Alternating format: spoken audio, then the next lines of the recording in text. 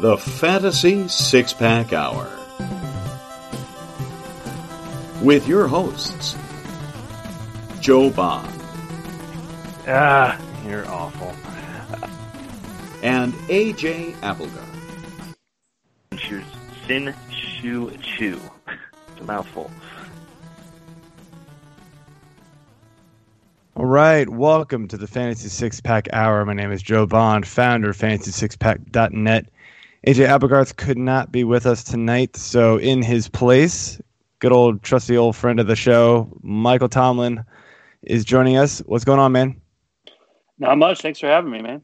Yeah, thanks for coming back and helping out. You're enjoy having you on here. So give you a call and you're able to jump on tonight. I'm glad for that. So before we get moving here, excuse me, real quick, just remind everybody to subscribe and follow to us on YouTube, Periscope, iTunes, Spotify, you name it, wherever you listen. Go, the support is greatly appreciated. So click those buttons, guys. Man, we haven't had like a real newsy segment in a while, but this is like, it's actually needed this week for the first time in forever, it feels like. I've kind of been able to mix in a lot of the news stuff within like the topics, but these things are just kind of standalone items here. And obviously last week, COVID really shook up everything, man. People were on, standing on their toes, waiting to see what was going to happen. Obviously, the Titans game got postponed. Now we're hearing there's even more COVID with Titans, and an article came out today. You sent me the link from ESPN, but I'm sure it was covered a whole bunch of other places. They actually held a workout last week when they were supposed to be shut down. Like, how moronic do you have to be to do something like that? I mean, there's been talks amongst the Fantasy Six Pack staff that, and I think Jeff, you were the one leading it. Our producer here was the one like, they've got to get punished. I mean, there's just no way around it. They've got to get. There was talk that like they might be forced to forfeit the Bills game. I'm not sure if that's really right, but. Yeah, Jonathan Chan also was in on those conversations big time. But, I mean, I don't know. Michael, like, what do you think about all this? I mean, what do we do with the Titans? Or in the NFL in general, like, we're seeing this kind of be not treated as seriously across the league, it feels like. Yeah, when it's the one guy, like the Cam situation, there was the one guy, although now Gilmore. Now Gilmore so and we'll probably Mahomes coming soon. Yeah, then the picture comes out. Of them, their little. I love how like the entire team like made sure they were going to walk up to Mahomes after the game. Like, hey man, yeah, just breathing on him. But it's one thing when it happens, they get the guy away, he's in quarantine, whatever. But when your team goes directly against the orders from the NFL of staying away from each other and holds a public work, like how dumb is that? Like they don't think that's going to get out. And so they hold a public workout, and then now more positives are coming out later. So obviously it was spread at the workout. And they have to do something because they can't just keep rescheduling every game. There has to be some sort of like consequence. Otherwise, it'll just keep happening. The problem is, they make them forfeit this game. Well, then what do the Steelers say? They're like, well, what about us? Why don't we just get the forfeit? We had our whole schedule worked around. So it's such a slippery slope with the forfeit. That's why I really don't. Yeah, I really don't know how else to punish them. It's almost like they have to be harder on the first one. The first guy has to be punished the worst so that there's no followers. And I think draft picks, money, and all that's in play. You suspend players who were at the practice, that kind of thing. Yeah. Like anyone there is out, but I don't know if they have who knows if they have an accurate list. But if they have that, then yeah. I think somebody said Tannehill was there. I didn't read the article. I'll be honest with you. I just was like, I just like rolled my eyes. Well, Tannehill's excuse was that they can't go that long or they're getting out of shape, and he has to be throwing the ball. I'm like, you're NFL athletes. You can't go 1 week without being around each other and just working out separately. Like that, it was a very weak excuse. Yeah. It seems pretty silly. And yeah, you brought up the Gilmore situation, and we're waiting on more tests from the Patriots again. But, who knows if this was just like everything I'm understanding about the disease, obviously, is that you can have it for like 4 or 5 days and it won't pop up on tests. Right. So it's very possible that these guys had it on Sunday, even Saturday last week, and they were able to play Monday, and now it's popping up on Tuesday. So who knows, right? Like, there's so many people on that team that could have it, and it might just not pop up for like a few days. That's why it's so scary. That's why they got to shut down the operations of that team and does not let them practice and stuff. But they could pull a Titans. I don't know. There's no right way to handle it, just like there's no right way to handle your fantasy leagues about it all. Like, I mean, do you let someone name the possible replacement player? The money doesn't happen, but is that different than an injury replacement? It is. So I did do that. I will say I saw that tweet, that idea pop up on Twitter late last week, and I was like, that I agreed with it. Because it is different than like a Monday night injury thing. Like, everybody deals with those every year, right? And that's just the name of the game. COVID's so different, man. Like, It just, like, one player knocks out an entire team. That's not right. And it possibly knocks out an entire team. Like what? It just seemed wrong to like give somebody a 0 because. Especially when you're talking about like Pat Mahomes and like Kelsey and like these big time players, right? You're like, they were like first 4-round picks, right? Yeah. Seriously, like I'm gonna lose them to COVID? Like, that seems silly. So I run 6 different leagues, and I said, look, if you want to play your Kansas City or your Patriots players, you can leave them in your lineup, but you must submit to me the replacement player before 1 p.m. Sunday. On a public forum somewhere. So either within it has to be public for sure, or within, Slack for some of my leagues. And so thankfully I didn't have to use it, but, and I'll be honest with you, some people didn't even bother sending me replacement players. I was very shocked. I was like, okay. So you're going to roll with it. I was like, you'll get a 0 if you have them in and they don't play.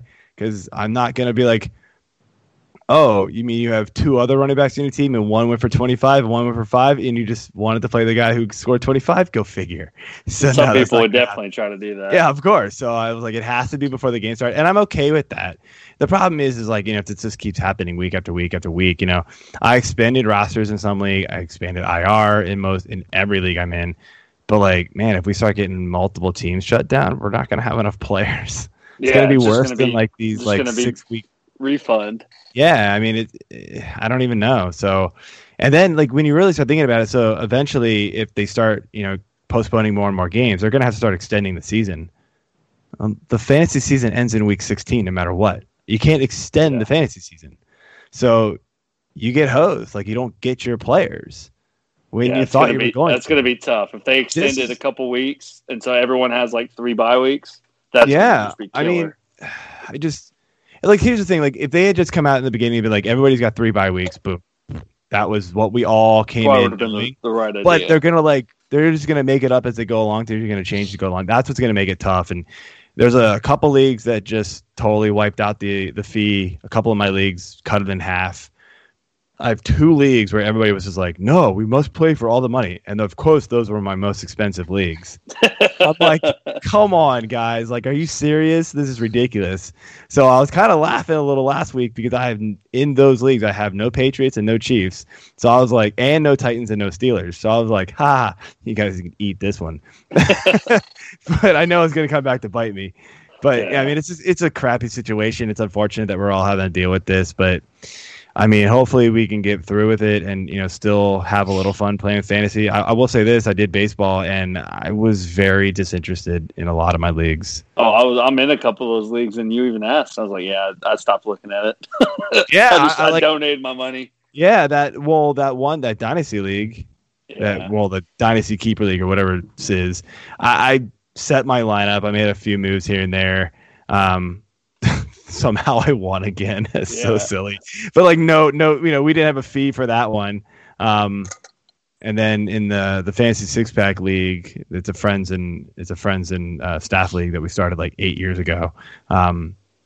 I don't know. We didn't pay any money for that one either, and I don't know. It was just kind of like whatever. Yeah. It just was like it wasn't a big deal to me.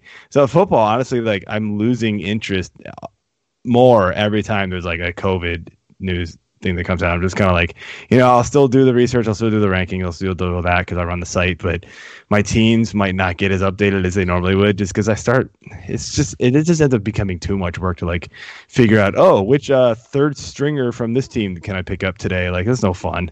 Yeah, my weekly waiver stack run, that's definitely taken a hit as far as time. I'm not I'm not putting in all the backup waiver requests. I'm definitely not either, man. I feel you there. So, and I feel like we're not alone. So, moving on here, some other news. Week 4, back to the Week 4 stuff. Couple big injuries. Austin Eckler and Nick Chubb out for multiple weeks. Devontae Adams, like Monday night was such a shit show, dude. Yeah, Devontae not good for Adams top was receivers. scratch, and I actually told a couple people to start Adams over their replacement. Now their replacements weren't any good, so it was kind of like whatever. I was like, yeah, you can risk losing the 5 points and go after Adams, and hopefully he'll get you 20 type of thing. And Adams practicing half the week, I was like, yeah, he's gonna play. Nope, he wasn't happy about it either. And then Monday Night Football happens, and the Falcons, Julio goes out, had halftime. At least he got you some points because Calvin Ridley got you a big old goose egg, and I lost one league by 1.5 points. That was, I went into that like the guy I lost to had Mahomes, and he went up in the late fourth quarter after like Mahomes scrambled off, and I was like, oh, whatever, I still got you. It's 1.5 points. Nope, I was so tilted watching that damn Falcons game, man. I was like, Matt Ryan just like, there was one play. Ridley was open for 15 yards. Matt Ryan threw it like a 7-yard like duck, and I was like, what in the hell was that? I mean, he couldn't have been any more wide open. I just have no idea what happened there. So, Ridley's probably my most owned player, and after all the victory laps I took the first 3 weeks, really came back at me hard in week 4. Yeah, that sucks, man. And then good news for everybody but Bill O'Brien. He was fired. I mean, let's put it this way. Nobody's not happy except for that man right there because he was ruining that team. And there's 31 GMs that are unhappy about it because they can't make trades with him anymore.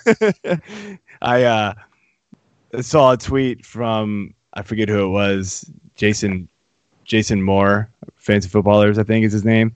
He was like, man, just imagine if he had a good wide receiver. That's pretty good. That was pretty good.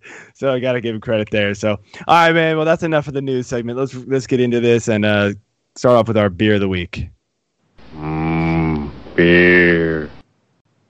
All right. You drinking anything tonight? Saw you had. I got to get off the beer for a little bit, so I got a little Crown and water in my Tech Yeti. All right, man. Just a splash of water with the Crown. Drink Crown, but whatever. Then I drink it too fast. I gotta elongate it. Drink it too fast. Okay. So I am drinking an Other Half Brewery Deluge Double Dry Hop Imperial IPA, 8.6%. This is a good one, man. I gave it a 4.5 on Untapped. It's really smooth. It is pretty heavy. Because it is a double dry hop, but it's not a double IPA. It's just double dry hop, but it's pretty heavy, creamy at the same time. But it's good. I'm enjoying this. This is my last of the batch, so I saved it for the show. All right, no guests this week, so we'll just jump right into things. So advice column, as bye weeks are starting up, we've got Green Bay and Detroit on bye this week. So the question always comes, like, how do you handle bye weeks, right? This isn't a bad one per se because there's not a ton of players you're missing, and it's not, 6 teams like we're going to get in a few weeks, which absolutely sucks. Really what it comes down to is you had to plan ahead. I never say draft knowing, never draft around bye weeks. I never say that because like your team is going to change so drastically in the first 5 weeks of the season that the chances of you being hit hit hard by all those same bye weeks that you drafted is super unlikely. So never do that. But what I mean by planning ahead is you need depth, right?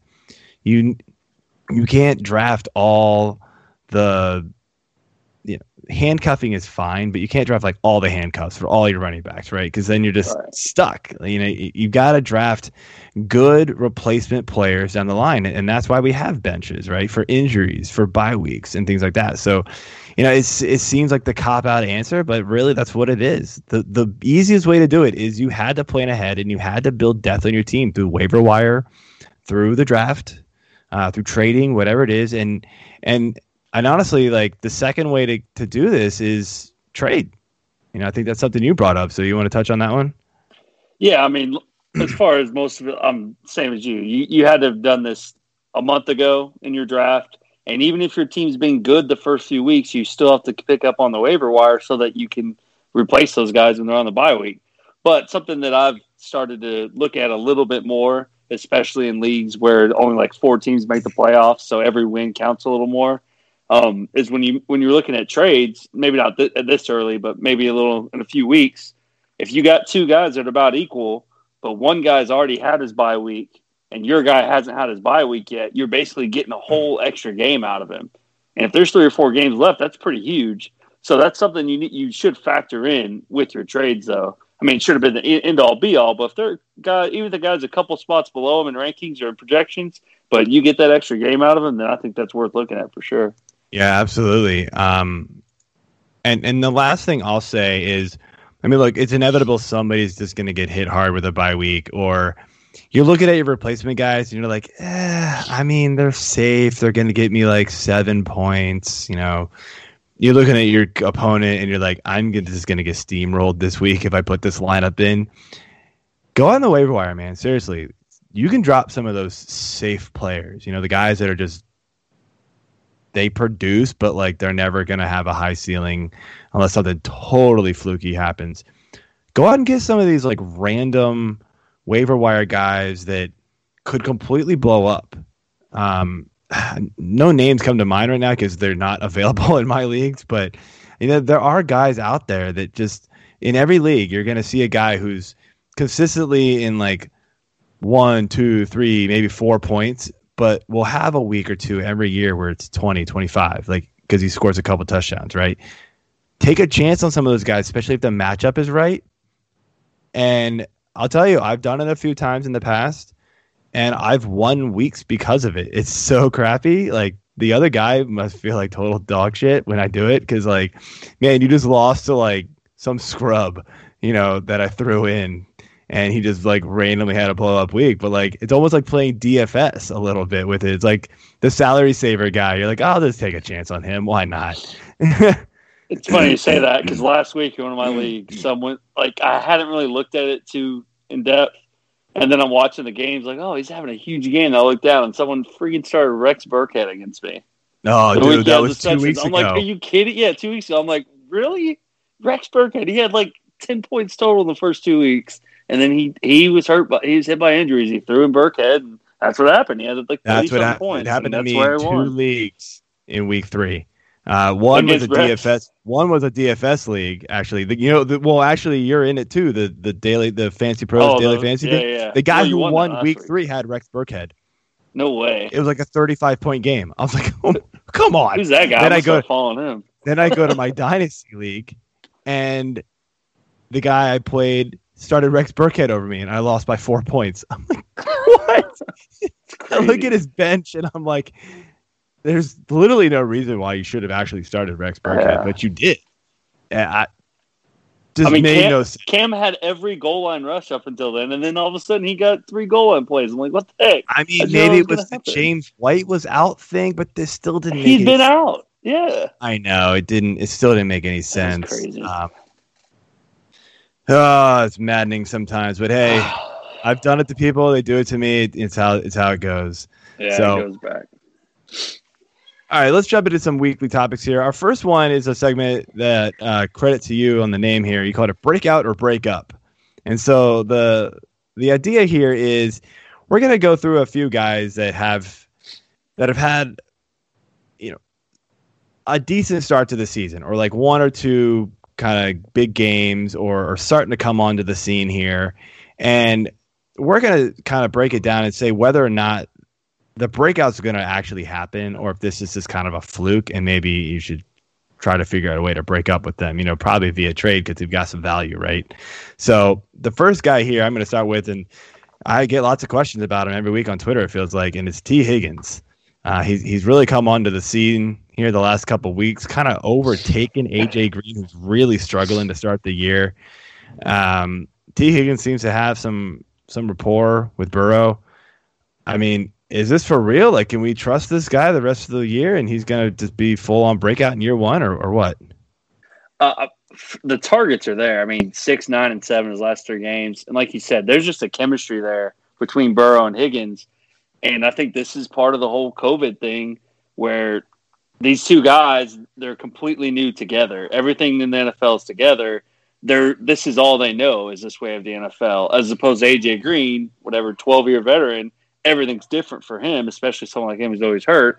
And you just don't see the explosiveness in him. And Higgins, I mean, he's off the charts athletically, can make any catch. Like, he's younger A.J. Green. And so I think it's there. I think he's fully supplanted A.J. Green, and he's knocking on Tyler Boyd's door, especially in the red zone. Next guy I was thinking about, though, is Justin Herbert. He's averaging over 300 yards a game passing. He's got 6 total touchdowns. He's got some really good matchups coming up: Saints, Jets, Dolphins, Jags, Raiders. But they're still the Tyrod, and do they have to start him when he's healthy again because of the lawsuit thing? What do you think? Are you thinking he's worth hanging on to? So in my opinion, still Herbert's still more of a dynasty guy. I'm probably not starting him in a lot of redraft leagues right now. It's still got that rookie aura around him that I'm like, I don't like rookie quarterbacks. But obviously, I mean, he's been firing on all cylinders here. The yardage is crazy. The touchdowns haven't quite been there except for last week. I mean, I'll tell you, this offense, he is surprising me. The offense is running way better under him than Tyrod. And I don't really see how they switch back to Tyrod once he comes back, unless Herbert just starts crashing down to earth. So, I mean, I think the breakout could be for real here.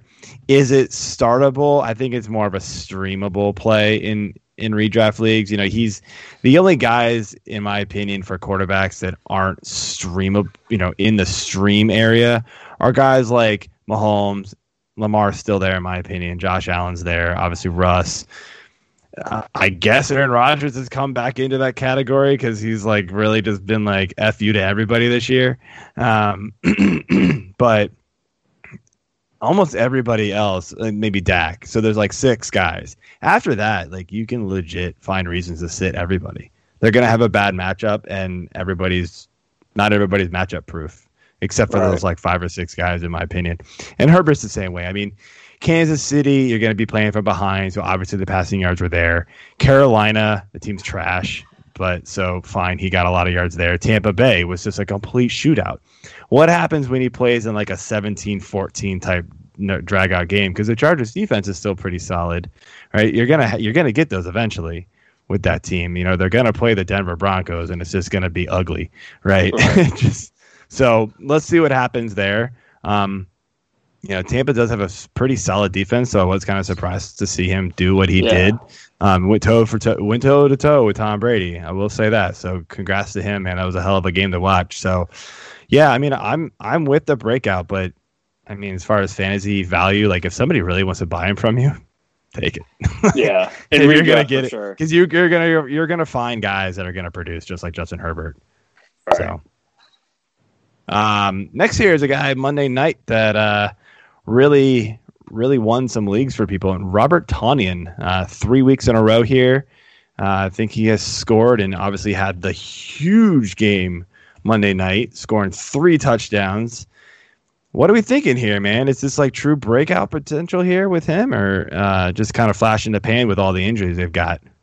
Well, first, we were talking about, you said some about Devontae Adams not playing. I was playing against a guy who I was up 38 on, and all he had was Devontae Adams. He put him on IR, and picked up Robert Tonyan.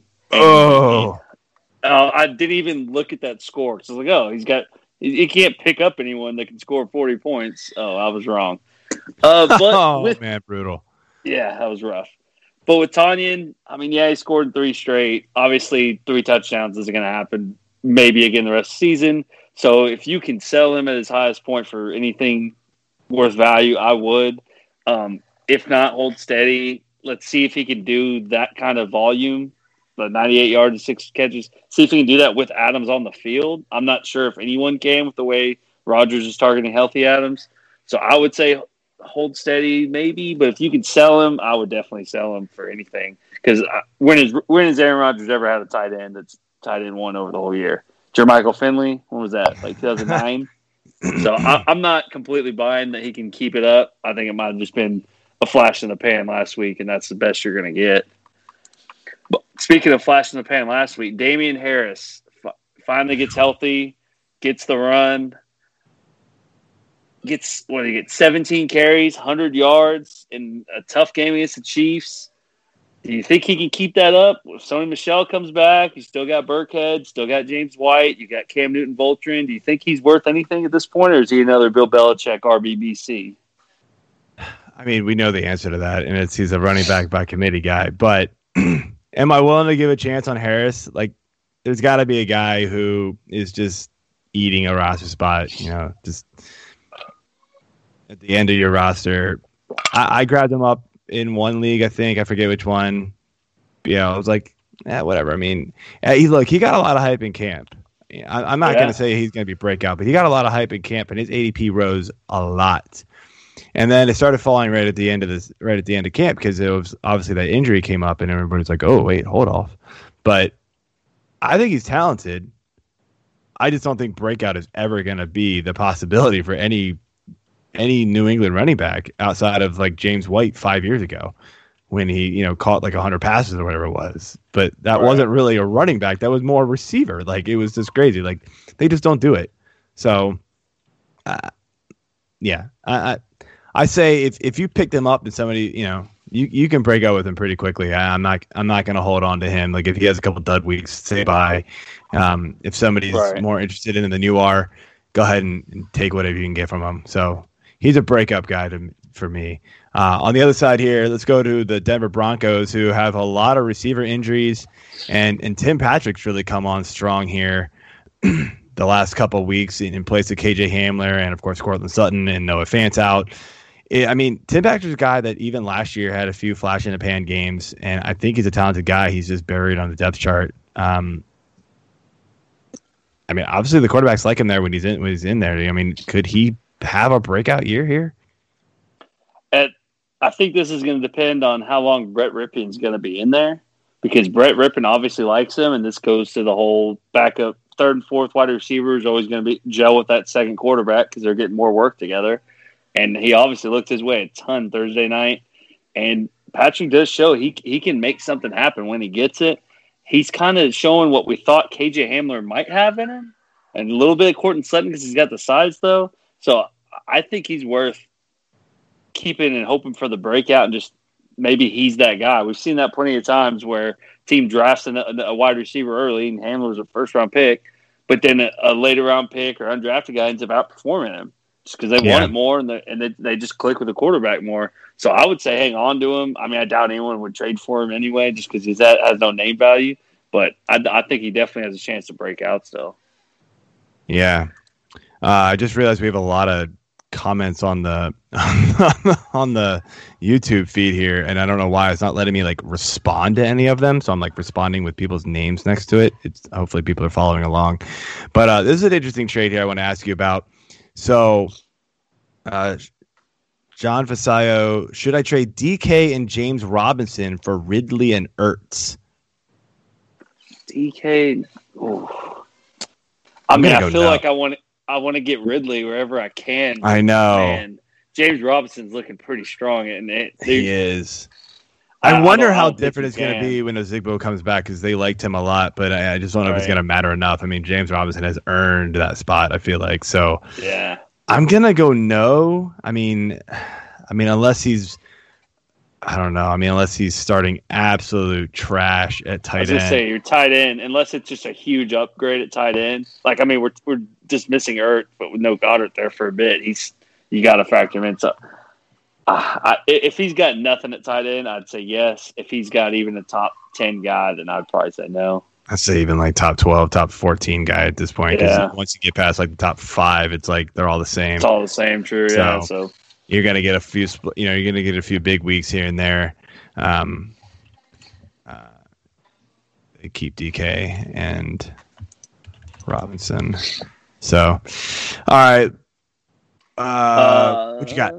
Next up, we got Dalton Schultz from my Dallas Cowboys. The making my heart attack happen sooner than it ever should, Dallas Cowboys. I mean, he's looked on fire. He's looked like everything we'd hoped Blake Jarwin was going to be. But the problem is, it's all based on target share. I think it was J.J. Zachariason does his percentage target table, and the Cowboys are actually 25th in the league in tight end target percentage. So if the Cowboys aren't throwing 50 times, then he's not going to have enough target share to really be worth it. So do we think they're going to keep throwing that much, or would it be time to sell high on him? Do they have a defense to stop them from throwing it that much? Cowboys fan, you know the answer to that? The answer is no. I'm in on Schultz, man. Like the way the tight end landscape kind of played out this year, it didn't really work out as well as I thought it was going to. I mean, there's still more guys than there have been in years past that you can rely on, but I thought there'd be more. But Schultz is the guy who is in this high flying offense, is still seeing quite a few targets, and I'm fine with it. He's gonna be at the end of the year. I think he's gonna be a top 10 guy, and to me, that's a breakout for somebody who was very unknown around the league. So I'm all in on him. I like him. I think if you have him, you got to hold on. So the last guy here is a fellow Bears fan behind the silent mic, Darryl Mooney, guy who he is. The Bears. Darryl Mooney has, to my own denial, he has passed Anthony Miller. I know on the on the depth chart here, and he saw a whopping 9 targets on Sunday, caught 5 for 52. Like, he hasn't been crazy good yet, so you can't even say it's been a breakout yet for him. Not breakout enough that people are going to care, but like, could it be coming, especially with Foles there and him just passing Miller on the depth chart? Has he for sure passed Miller? Because if you one look, game with Foles. If you look at the snap counts and the target share trends, it's going in the opposite direction for Miller, and it's going in than it is for Mooney. So, yeah, he's past him at this point. Could it switch back at any moment? Because I think Miller is talented. I just don't know why it's not working for him right now. Well, then let's go to, is the second receiver in the Bears offense going to be something you want to start every week? Because he's not going to pass Allen Robinson, right? That's not going to happen. And Foles, he's always been efficient. He's never had high volume, right? And that's not what the Bears want to do. They don't want to get into big shootouts, right? Yeah. They want to keep it in the low-scoring games. So is he worth holding on to? Yeah, because, he's probably still available in over half the leagues, I would imagine, out there. So if you do have that extra spot on these other guys we're saying to drop, I would pick him up as a speculative play and see what happens. See if him and Foles just have more chemistry, maybe. So he's someone you can stay on for another date or two before you break up with, and just see if something might gel there with Nick Foles. Yeah, I think he's like one of those spec ad type guys that Richard likes to coin over at the Fantasy Edge podcast and over here at Fantasy Six Pack. Got to promote our stuff. Stop laughing, Jeff.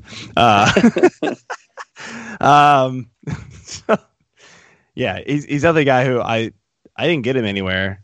I have other guys that they're playing too well to pick up somebody like Mooney who could just fall off the face of the earth any day now. So bit of a humble brag there. Oh, my teams are playing too well. I can't do spec ads. Not all of them. The ones that I needed him on, he got snatched up. So the ones that I couldn't get him on are playing better. So whatever. Anyway, let's jump over to our panic meter segment here. And so we're going to rate a guy and give the reason why on a rating scale of 1 to 10. So 1 being we're not worried, 10 being we're hitting that button nonstop till somebody pays attention.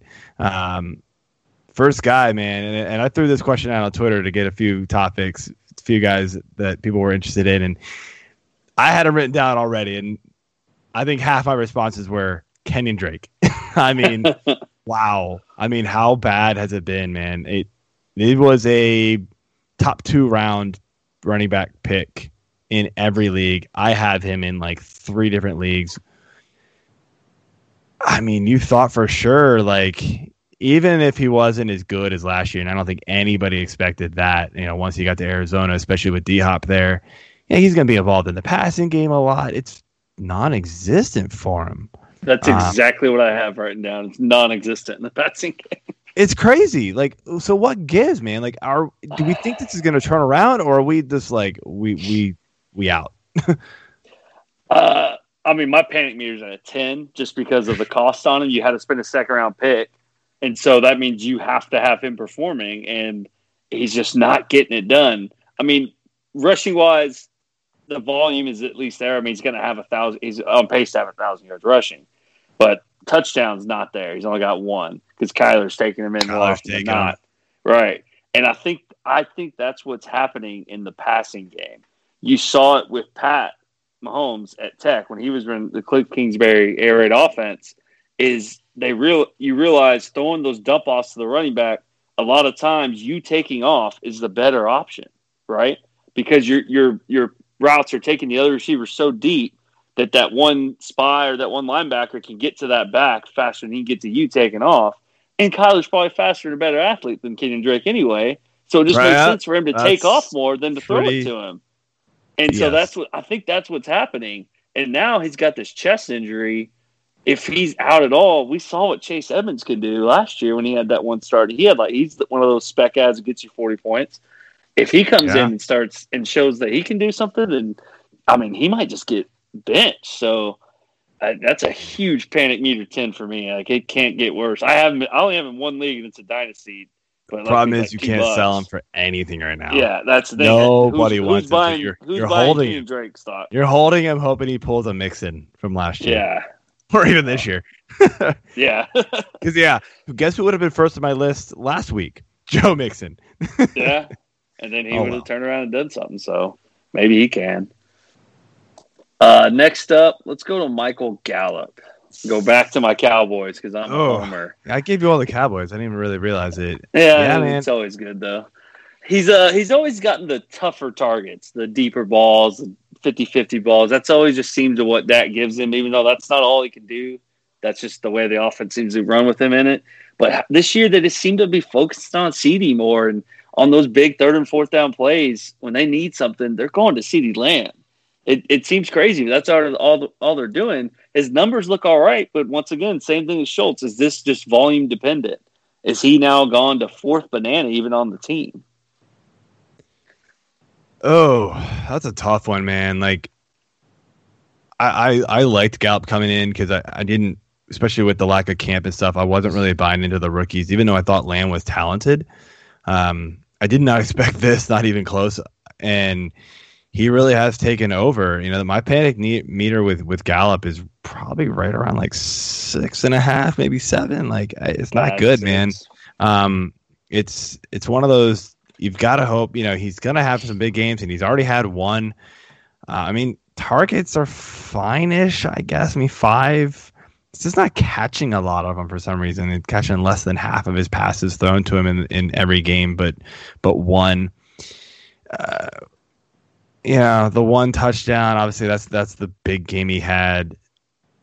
I don't know, man. It's tough. It really is tough to start him. Thankfully, in one league where I only got him in one league, and I thought it was like a money pick because I thought it was kind of late. And thankfully, I drafted pretty deep at receiver, so I'm able to swap him out because I don't want to have to rely on him right now. Yeah, I don't want to start. So he him shows right now. consistency. All right. Yeah, I'm the same as you. I got him about a 6. I think it's going to be the CD show more often than not going forward, even more than Cooper. Cooper had a big game Sunday, but I think it's going to be going through CD more often than not. Yeah, man.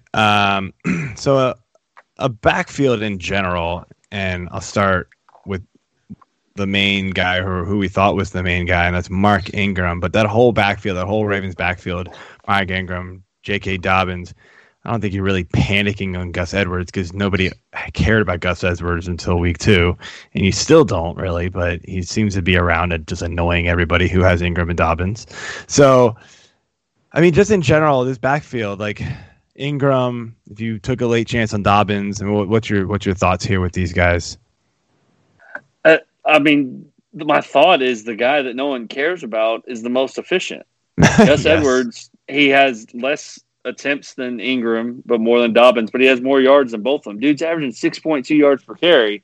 And I think going into the year, I forgot the exact stat now that I remembered it, but it's some stat like your first 2 years in the league to have like 5 yards per carry with so many carries. It's like him and like Barry Sanders or something. Like, it's the craziest stat ever. Then you see Gus Edwards is in it.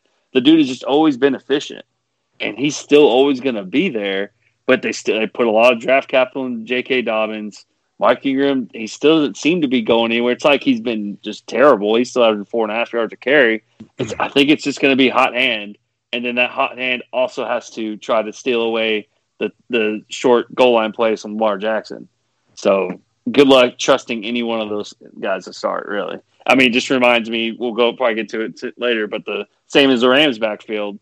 Yeah. You got three guys. You got a rookie they spent a lot in. You got a guy that's kind of been there for a couple years, but then good. Then an older guy. There's no winning. It's not someone's going to have a good game each week, but which one's it going to be? Well, and like last week, everybody was like, "Oh, all right, Henderson's this is his job. He finally did it. Like he had a couple good games in a row." And then what they do? They gave Malcolm Brown more touches. It was like, what? Yeah, and he wasn't even that good with it. It was like, what the hell? So it made Cam no Akers sense. was drafted 5 rounds ahead of both of them all preseason. So. And he's just now healthy.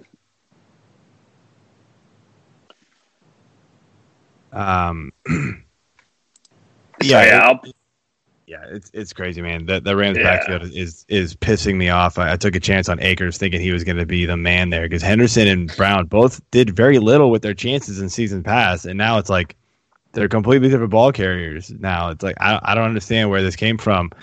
And, of course, Akers' injury didn't help, but he's coming back this week, so it's just going to be even more of a mess. So good luck with that one if you've got any shares of it. Yeah, I'm a 9 on both those backfields of panic meter, just because maybe not a 10 just because they're not as drafted highly, but I'm definitely worried about being able to start any of them going forward. But let's get to a guy that we thought would be an every week starter, and that's Deshaun Watson. But like you said, Bill O'Brien is now gone. And Romeo Crennel taking over. And while he's a defensive coach, when he's been a head coach in 6 different seasons, he's averaged 22nd in pass attempts, never in the top 15. His points per game, 32nd, 30th, 8th, 30th, 31st, 32nd. So, yeah, he's a defensive coach, but that's when he's the head coach. You see the style of play that he is going to want to happen. That's a defensive-minded, slow play, slow the game down. So how worried are you about Deshaun Watson going forward? I mean, I probably put about a 5. I think Watson's still going to, he still has had some pretty good games fantasy-wise. I think NFL quarterback-wise, he's going to have a really bad year for him. Like, it's not going to be efficient. It's going to look ugly. They're not going to win a lot of games. There's going to be a lot of question marks. I don't know how much of it you can really blame on Watson, though. Let's be real. Watson's a baller. Watson's a baller, and we know it. He's got no receivers. He's got 3.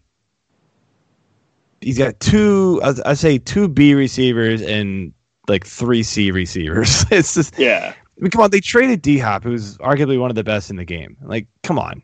And then you gave him David Johnson, who runs like a 40-year-old sometimes. Like, no. And not a Carlos Hyde 40-year-old. Like he runs like a 40-year-old who shouldn't be in the game anymore. It's bad, man. Right. So it's just one of those like panic wise. I'm at a 5 because I think he's going to be in that like streamable range but he's not that must start guy anymore. So that's why it's a 5 because you probably spent a pretty hefty pick on him. I know in the contract league that we're in, man, I spent $200 on him.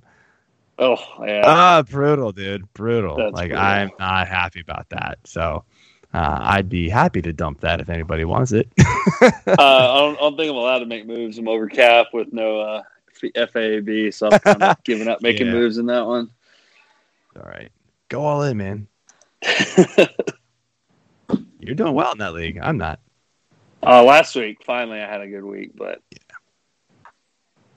All right, so over to another receiver here, and we mentioned him a little earlier, but AJ Green not playing well, coming off multiple years of injuries so far, in the last couple of years.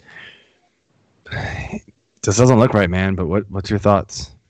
I got a 10 on this one too. I mean, we already talked about Higgins. AJ Green has less yards than Higgins, but he's got 50% more targets. So why would we keep throwing him the ball without that? He's got no touchdowns. He's got no explosiveness or highlight reel catches like we're used to seeing from the old AJ Green.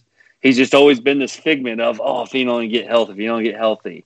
Well, I think he's healthy, and this is just what he is now.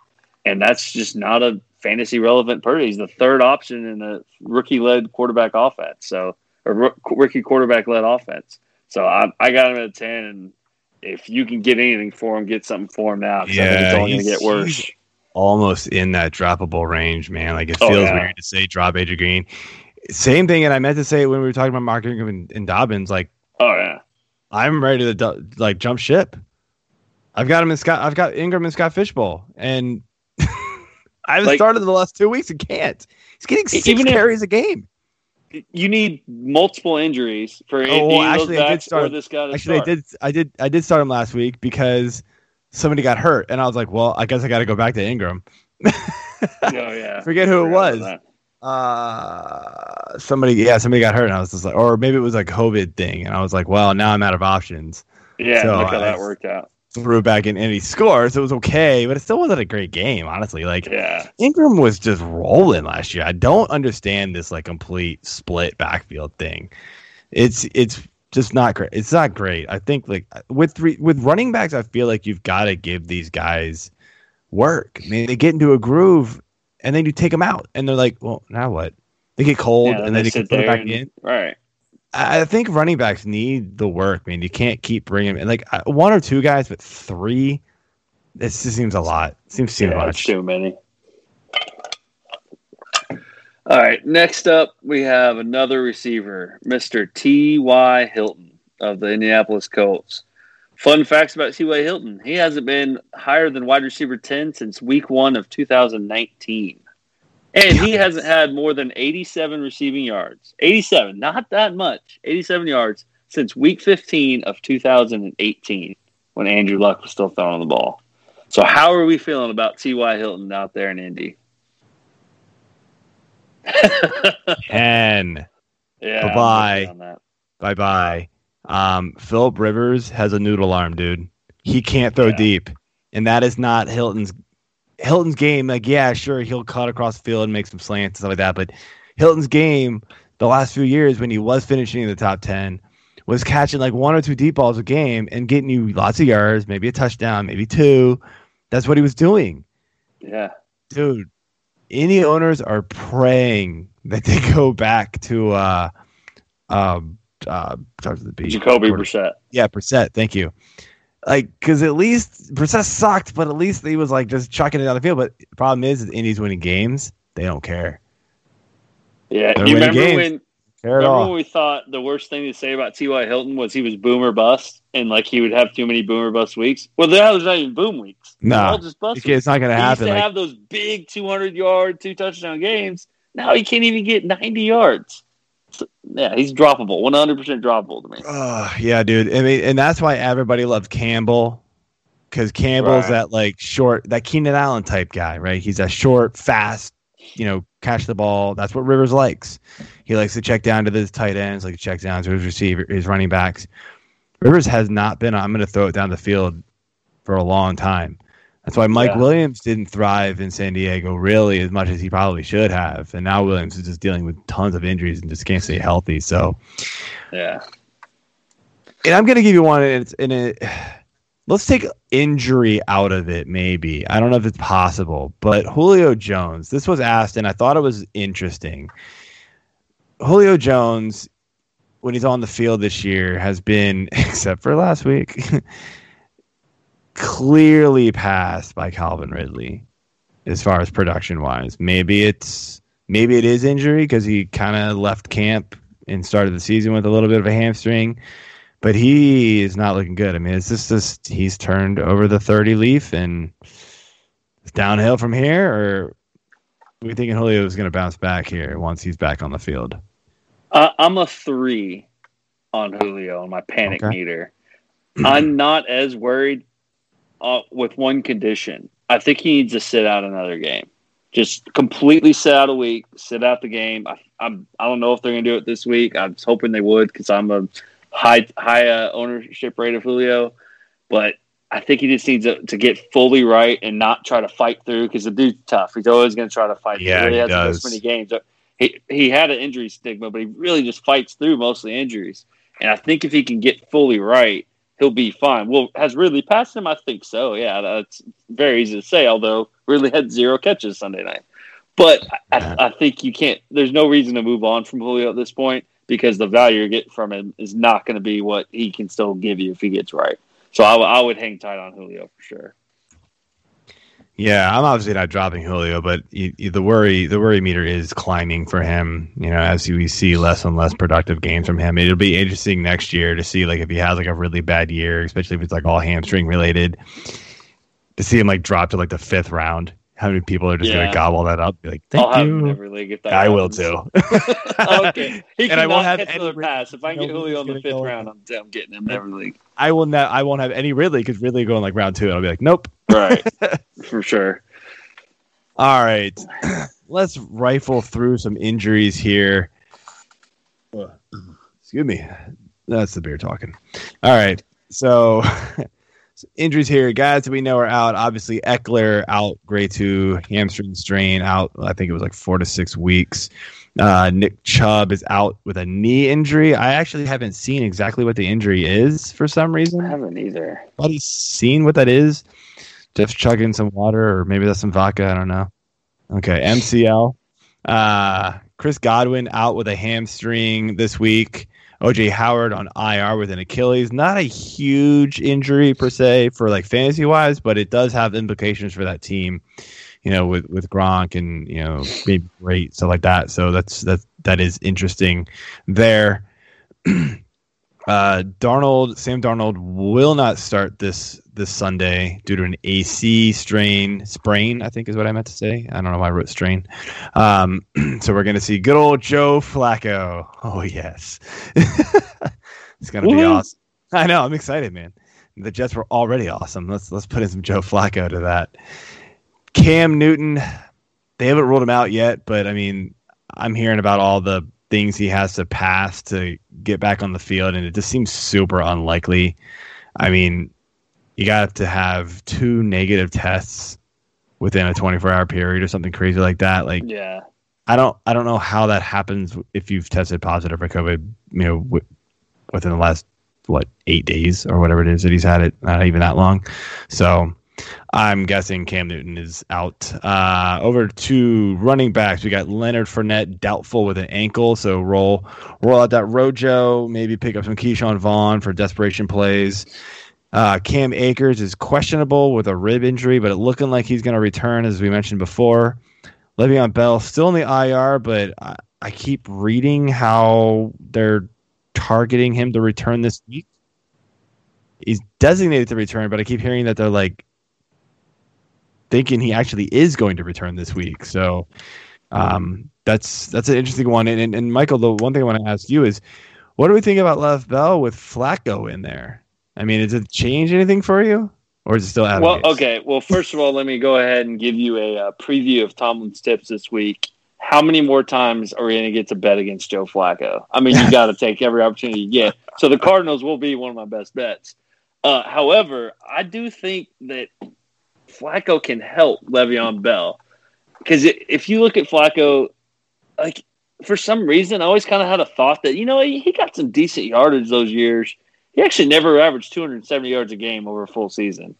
But the one thing he was good at was he made the right reads at the line for his running backs. The dude did check at the line a lot. And there's just some guys that can do that, like the Big Ben, the Rodgers, the Rivers, the Brady. No matter what back you put back there, they can make him productive.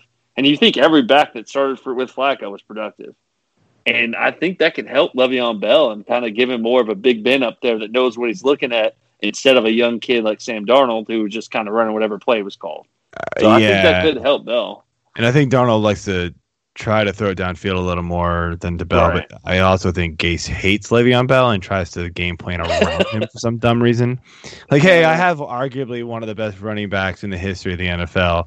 Even if it was a team-specific type of thing that got him all that production, still think you have to be at least somewhat talented to do what he did. So, whatever. Anyway, Philip Lindsay, questionable with a toe, is also expected to return this week.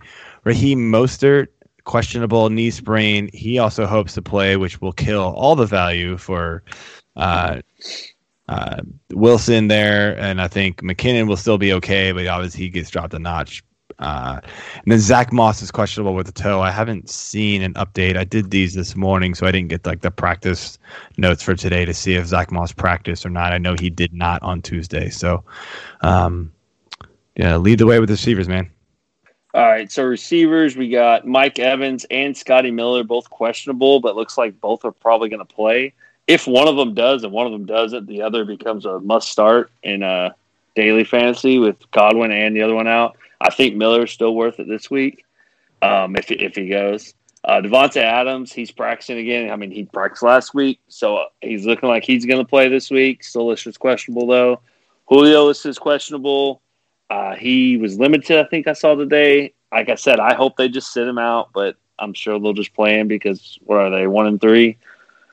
Michael Thomas, I thought he was going to play last week. I think he's for sure going to play this week. They got to have him back. And then Henry Ruggs and Brian Edwards, both for the Raiders. It looked like Brian Edwards did not practice today, so he might not be a go. But Henry Ruggs did return to practice. But it's still up in the air whether he'll actually play, although I think he will. KJ Hamler for the Broncos, he was a no-go at practice today. He's actually already been ruled out. I wrote these earlier, and then I saw later that he was ruled out. So sorry, I forgot to update that. Sorry. Yeah, and then Deshaun Jackson, looks like he was limited in practice. If he plays, who even cares? Who wants to care about Deshaun Jackson? Because he'll hurt his hamstring on the third play again. Because that's exactly what he does, along with everybody else at the Eagles play. For real. Jordan Atkins is questionable with concussion. We'll see if he can get through concussion protocol. Gronk, no way, questionable with the injury. Once again, does anyone even own Gronk on the roster anymore? I'm curious. Scott Fishbowl. Jeff. Oh, sounding yes. Yeah, dude. Insider info. The Bears fan says that we got to play Gronk. Maybe I'll throw him in a daily lineup.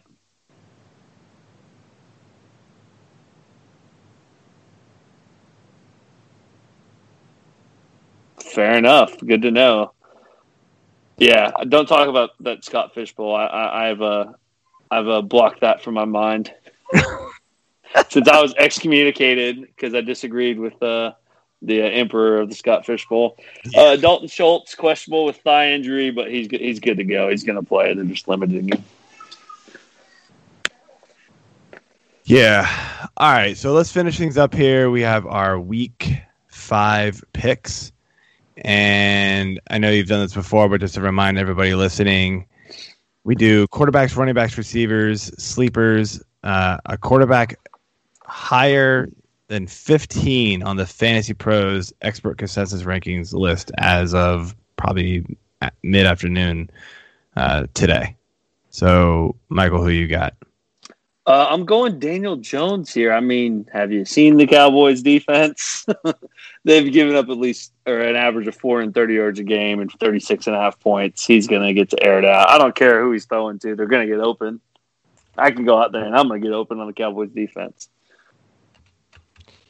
Yeah, I don't hate it, man. Everybody's been able to roll on the Cowboys defense. Mine's going to be Justin Herbert, and I just talked about how he's like a streamable quarterback, and it's weird because New Orleans is 11th in DVOA pass defense, but they've allowed the 7th most quarterback points. So something's a little off. Like I know DVOA does, they adjust and things like that, so it's kind of like balanced, schedule or whatever, but. Until New Orleans can actually stop somebody, like I'm just gonna roll quarterbacks out against them. And Herbert's been pretty matchup proof so far, so I'm just gonna roll with him. Does DVOA take into account the opposing quarterbacks' value, right? So, like, if they're going against a good quarterback who puts up good numbers, it's not as bad, right? Isn't that part of it, or am I getting that incorrect? No, I'm pretty sure it's been a long time since I've looked at the actual like full. Sorry to sidetrack you.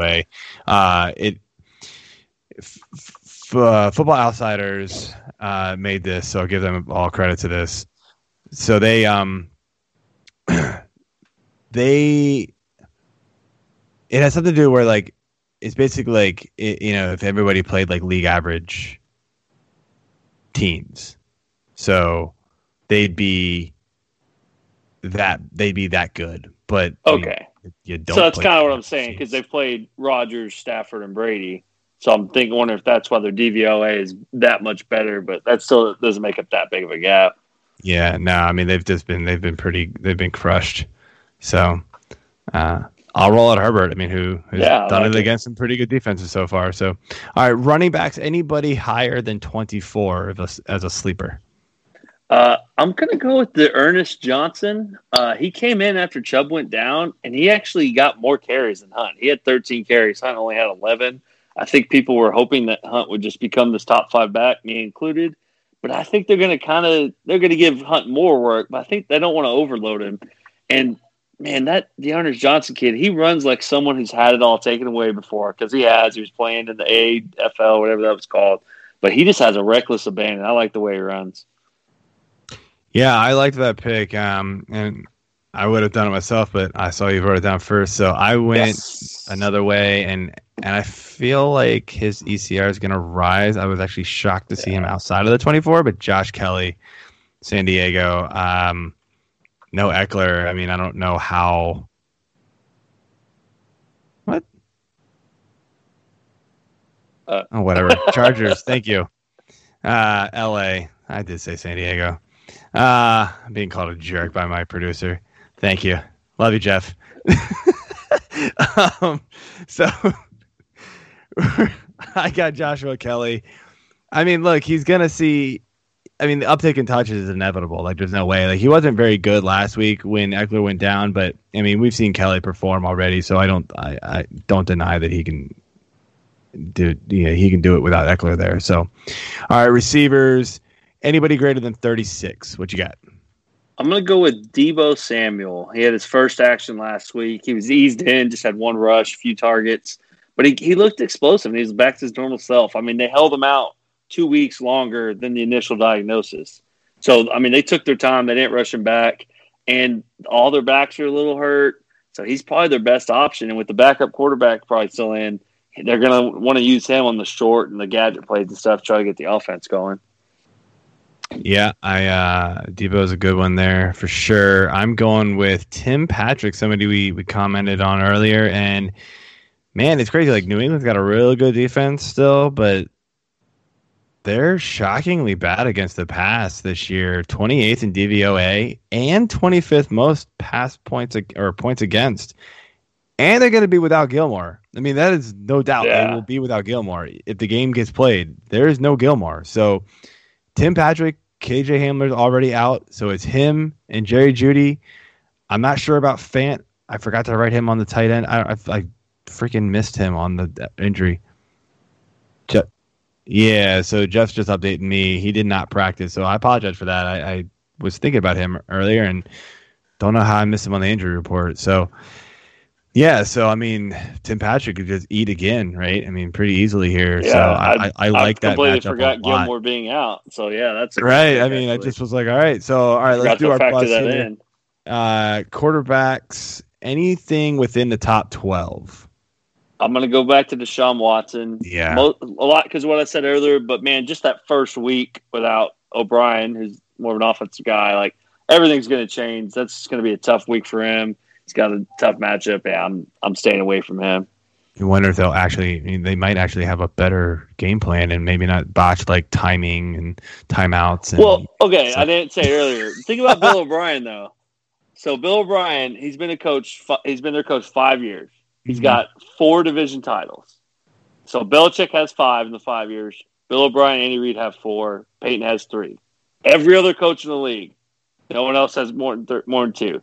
So Bill O'Brien has twice as many division titles in the last 5 years, more than anyone else in the league except Peyton, Belichick, and Reid. And those 3 guys have Super Bowls. So on the field, he actually wasn't that bad of a coach until this season 4. It's just I think his general managerness takes away from his actual on-field coachingness. They just never should have made him the general manager. He has superior talent, and he couldn't do enough with it, and then he traded half of it away this year. It didn't make sense. All right, so mine's Matt Ryan, and it's only because I sort of hate Matt Ryan after what he did with me with Calvin Ridley. So I just don't like him. And what he did back in, I don't even want to mention the year because I don't like it, what he did with me with the Hokies. Matt Ryan, I've always hated Matt Ryan. Oh, Jeff. Jeff just giving me looks tonight. You're funny. All right. Anybody within the top 20 for running backs? This one. I'm going to go right back to Kenyon Drake. I don't like anything about his situation. I'm not starting any. I mean, you have to kind of start him if you have him season long, because I doubt you have a better option, but I'm not playing him in any DraftKings or anything like that. I can promise you that. Yeah. It's hard to pick the bust running backs because you're probably starting these guys anyway and just hoping that we're wrong. Right. And I am hoping I'm wrong because I've got him in a couple of spots, and it's Josh Jacobs. He hasn't been stellar after week 1, man. I mean, it's not looking great. Maybe that hip is worse than they're leading on, and they're just having him play through it. Teams are targeting on him without Ruggs, so hopefully Ruggs possibly coming back this week will help out a ton. I don't know, man. I did have a second one, and it was Clyde Edwards. Is it Elair or Hilaire, by the way? Because every announcer says Elair. Is it? I think it's Elair, yeah. I thought it was Hilaire, too. Thank you, Jeff. All the announcers say Elair, and they, super enunciate it. They're like, Clyde Edwards, Elair. And I'm like, God, stop it. I want to mute you right now.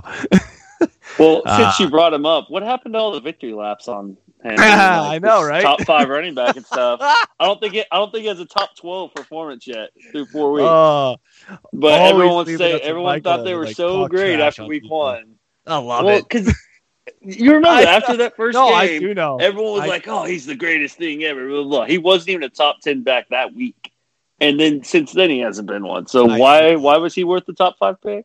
I love it. I mean, yeah, he's fine, but he's still being ranked in the top 10 every week, and you're like, really? Okay. I mean, I get it. Eventually, he's gonna have that this disgustingly good game. And for go, sure. See, I told you. you need to draft the first overall. All right, inside the top 24 for receivers. I got to go against your team here, the Washington professional football team. Terry McLaurin. Not team anymore, man. I don't root for them. Oh yeah, I forgot. You're done with that. I'm out. You're out. I'm gonna go with Terry McLaurin. Jalen Ramsey probably won't shadow him, but he's going to be off him he's going to be on him more often than not, and he has been kind of following the team's other receiver on the biggest downs. Rams only giving up the 5th fewest fantasy points to wide receivers, and he's got Kyle Allen throwing him the ball, who only had a 37% drop in DJ Moore's production last year when Kyle Allen was throwing him the ball. Yeah, DJ Moore was still okay, though, even with Allen there. But I don't know. That's an interesting one to me. I will be. He had an 18.57 without him, 11.7 with him. Ouch. Yeah, I realized that. I'd love to see the game logs there to see if it was just boom or bust games. Because I feel like I had him last year, and I feel like he still did mostly okay. Maybe it was just it wasn't terrible. Super dud games. Right. Mine's OBJ, and I know Beckham had that massive week last week. against. He loves to just crush the Cowboys, though. It doesn't But matter. and look at the plays: a reverse pass and I a know. reverse touchdown run. That's not even normal. Like that's not going to happen again. No. So I'm and with you on that going one. against Indy, who is shockingly the best team and the best defense in the league this year. Like they are just destroying people. So good luck, Cleveland. I'm off of this team right now.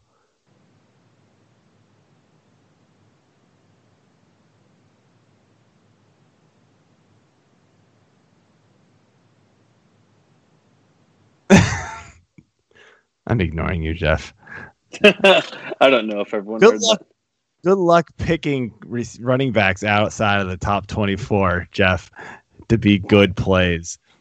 Anyway, tight end streamers. So we pick off of the Yahoo ownership percentage. Anything 40% or less, and I'm starting to realize I need to raise this because it's getting real bad. Yeah. I'm going to go Mo Alley Cox. Yeah. Browns giving up fifth most points to tight ends. He's got touchdowns in back-to-back games, and he's catching basically everything thrown his way, 85% of his targets. Yeah, I mean, low target share, but he's getting the job done when it matters. So, it's a fine streamer play there for sure. I'm going Logan Thomas and just hoping that Allen can, turn him into something. He has the 6th most tight end targets this season. That's crazy. I would have never guessed that. Like I saw it and was like, what? That's not real. I had to look it up like 3 different places to make sure that was all right. I mean, hopefully Allen can turn that into something better than what it has been outside of week 1, right? It's just been kind of bleh since. So I'm going Logan Thomas if he's out there and you're desperate for some tight end work. Defense, same thing, 40% or less owned. So I am going to go with the Texans here. The Jaguars are getting up the nice points of defenses, and that news story broke that J.J. Watt and Bill O'Brien had got into a heated argument. And if you know anything about J.J. Watt, he likes to prove people wrong. So he's going to have his boys ready to rally to show up B.O.B. the week after he's gone and show that, he was the problem, not us. Or maybe the schedule was super hard too, but no one likes to talk about that. But I think they're going to show up and probably give Minshew a really bad day. Interesting. I do like that, and that actually would have been my pick because under 40%. And this is where I was like, I think I need to raise the ownership percentage because 40% or less is like the dog what pile of defenses every week. So, and there haven't even been good like streaming matchups for those guys because they're just all terrible. I mean, you would have thought like Dallas would have been a good streaming because they're playing the Giants, but you're like, no. Yeah, I they've thought been about bad it against too. I was everybody. like, I can't even say it. No, it's been terrible. So I'll take Miami. I mean, they're playing San Fran where you're looking at it, you're like, they're not, they're going to get probably smashed, but you would have thought the same thing with the Eagles last week. And without Jimmy G, like the defense, the San Fran offense didn't do anything. So maybe they're not going to do anything this week. I mean, I don't know. They had a pretty good week against the Jags, so maybe they can replicate that again. I don't know. Again, it's a very desperate play. Hopefully there are better defenses available in your league. I'm probably going to raise this up to like 55 or 60% soon because it's really bad. I feel like the streamable players available in most leagues is maybe higher percentage than that. I got to go do some more research on that. All right, well, that is all we've got. Michael, before we go, I want to thank you for coming on. Thanks for having me. Anytime you need me. Absolutely, man. Enjoy having you here. Let everybody know where they can find you on Twitter and stuff. I am at Tomlin3, TOMLIN3, and I got the weekly Tomlin Tips betting column. Usually pops off Friday morning. Absolutely. That's pretty good last week. I think I went 3-1, not counting my Patriots bet because I'd made it before Cam Newton was out. Yeah, that doesn't count. That sucks, though. Can't do anything about those. So, all right. Thank you for coming on, and good luck to everybody in week 5. Hopefully we have a negative test week the rest of the way so we can just play football. I'm tired of all of this already. So good night, everyone, and talk to you later.